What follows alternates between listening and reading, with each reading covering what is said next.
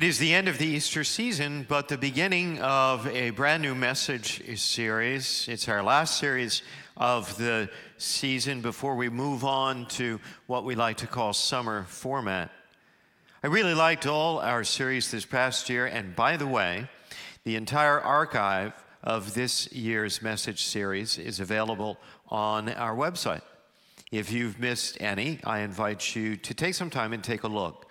Maybe there's a series you could really use. Maybe there's a series you could share with an unchurched friend or family member. I really liked all our series this year, but I'm especially looking forward to this one because we're looking at something we all experience throughout life all the time, but especially at this time of year. Over the next 5 weeks, we're looking at transitions and why they're so important.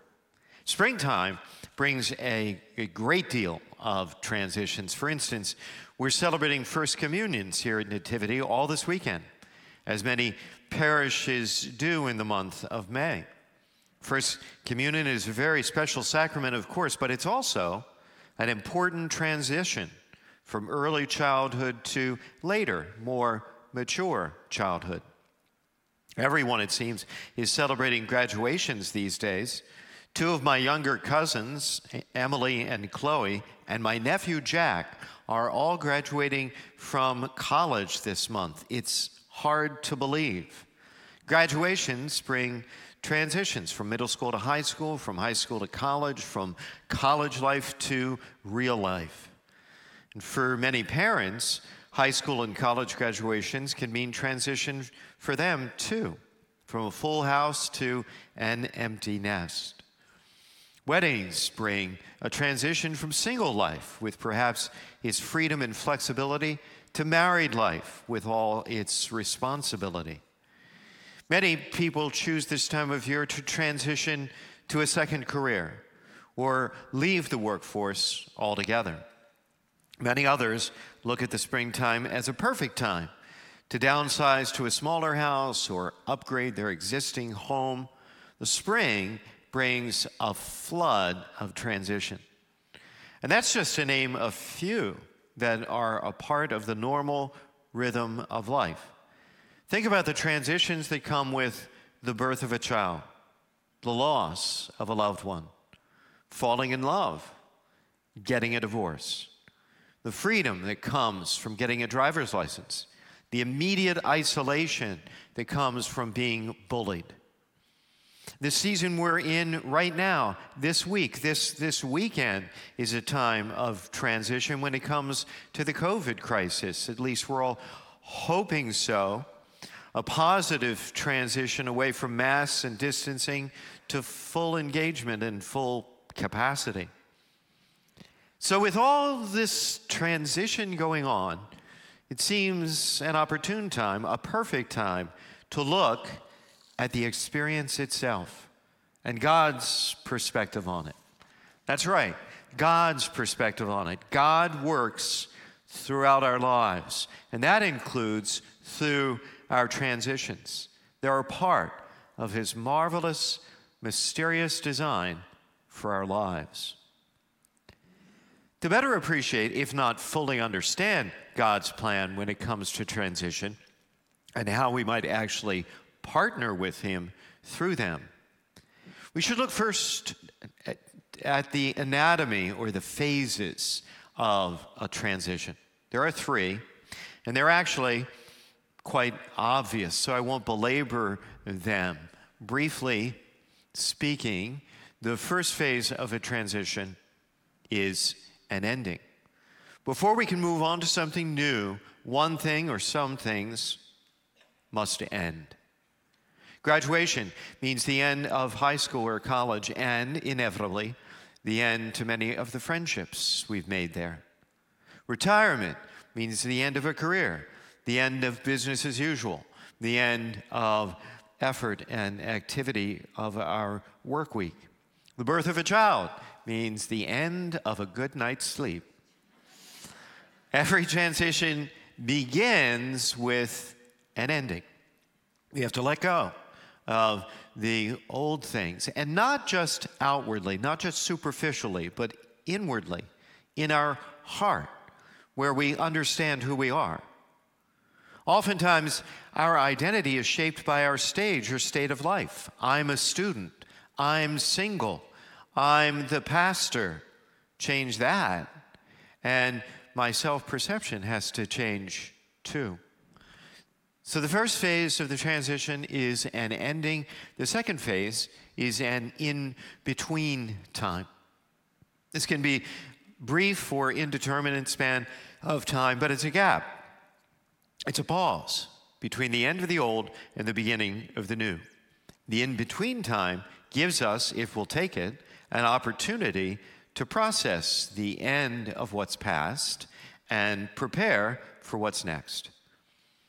I think one of the greatest challenges of this COVID crisis of the past year was that we were never given an in-between time.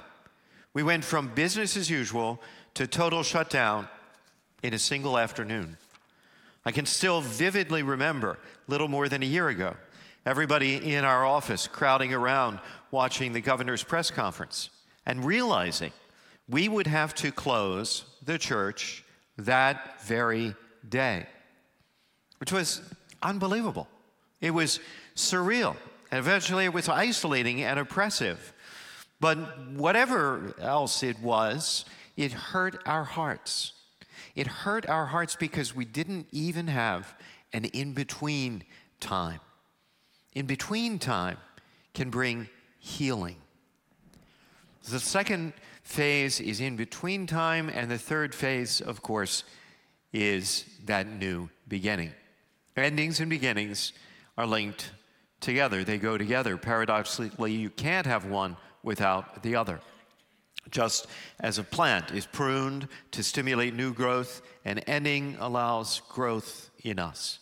Even if it's negative, endings have the potential to create a positive new beginning, to bring us new momentum. A fresh start can lead us to somewhere else, somewhere good, maybe even somewhere better.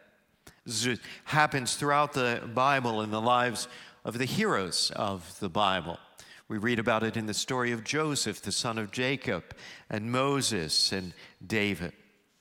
And we see all three of these phases played out in the scripture passage we read today from the Acts of the Apostles. Acts of the Apostles was written by the gospel writer Luke. It's a sequel to his gospel, in which he tells the story of the early church and how it continued the work of Jesus after his time on earth. So it begins, Luke tells us, in the first book, Theophilus. Theophilus is the fellow he's writing to. I dealt with all that Jesus did and taught until the day he was taken up. So there he's referring to the ascension, which we celebrate this Sunday. After giving instruction to the apostles. After giving instruction to the apostles. So Luke begins his second book by referencing the end of his first. The end of his first marked the end of Jesus' time with the apostles. For months before that, Jesus had told the apostles that he was going to the cross, where he would have to suffer and die and then rise from the dead. In part, he was warning them that his time with them was coming to an end. And this greatly upset them. They didn't want Jesus' time with them to come to an end.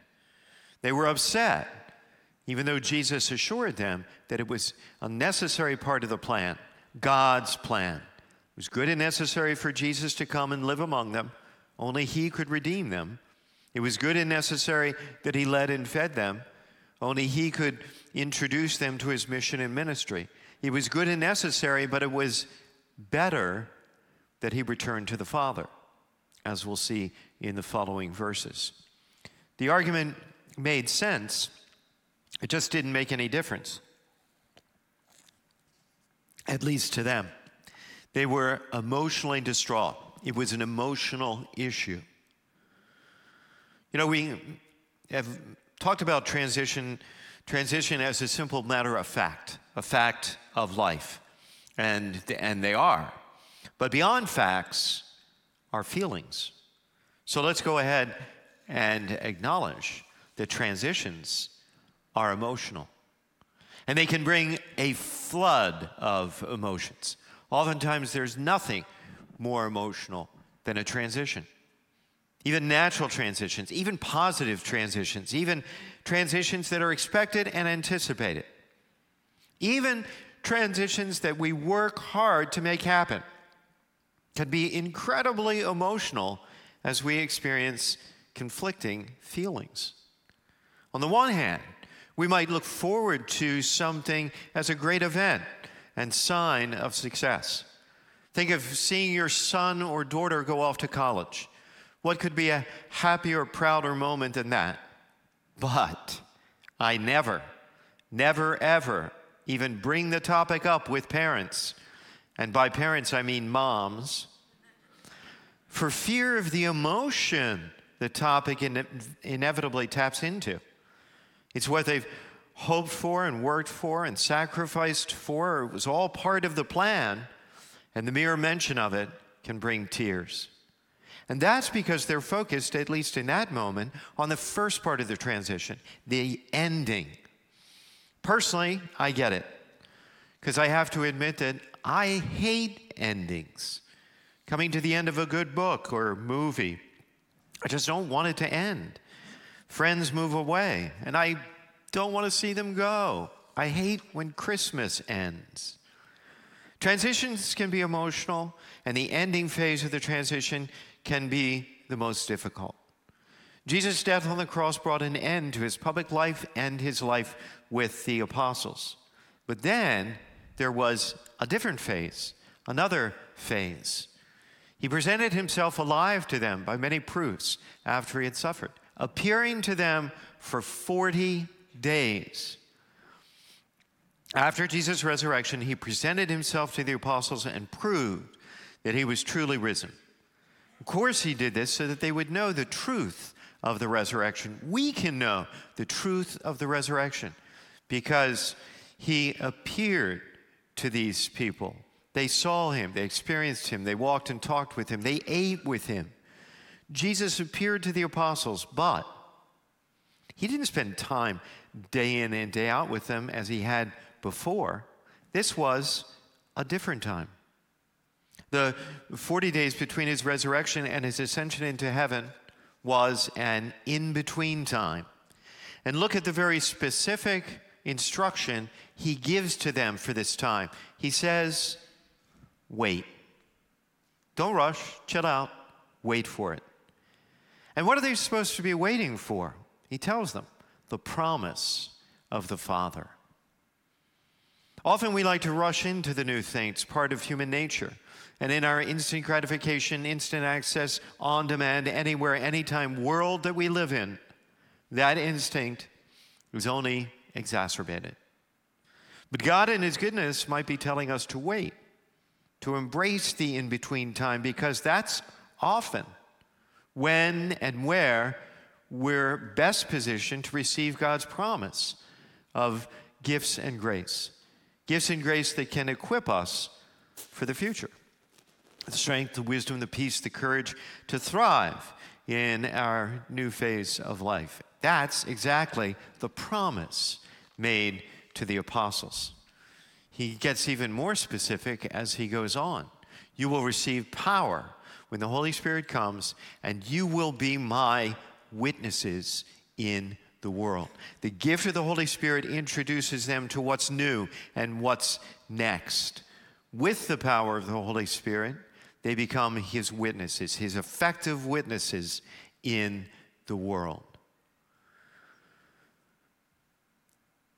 Life has seasons and stages and phases. For there to be anything new, something old has got to end. And we have to let go sometimes. Sometimes we have to wait and at least eventually learn to embrace the new. So homework for this week would be to dig into your own response, your emotional response to transitions. In your quiet time, take time this week to consider how well you do with endings, in between time and waiting, and new beginnings. What transitions have you experienced in this past year of COVID? Think about that. What transitions are headed your way this spring and summer? Think about that. Once again, for this series, we'll have questions available after Mass, questions you can use to continue the conversation with friends and family members in the car on the way home or over brunch. Transitions are part of life, like it or not, that's for sure. They cannot be avoided, and they dare not be ignored because they have the real potential for personal growth and spiritual growth. When it comes to transitions, we need to see them with the eyes of faith if we're ever going to see what God is doing through the transitions.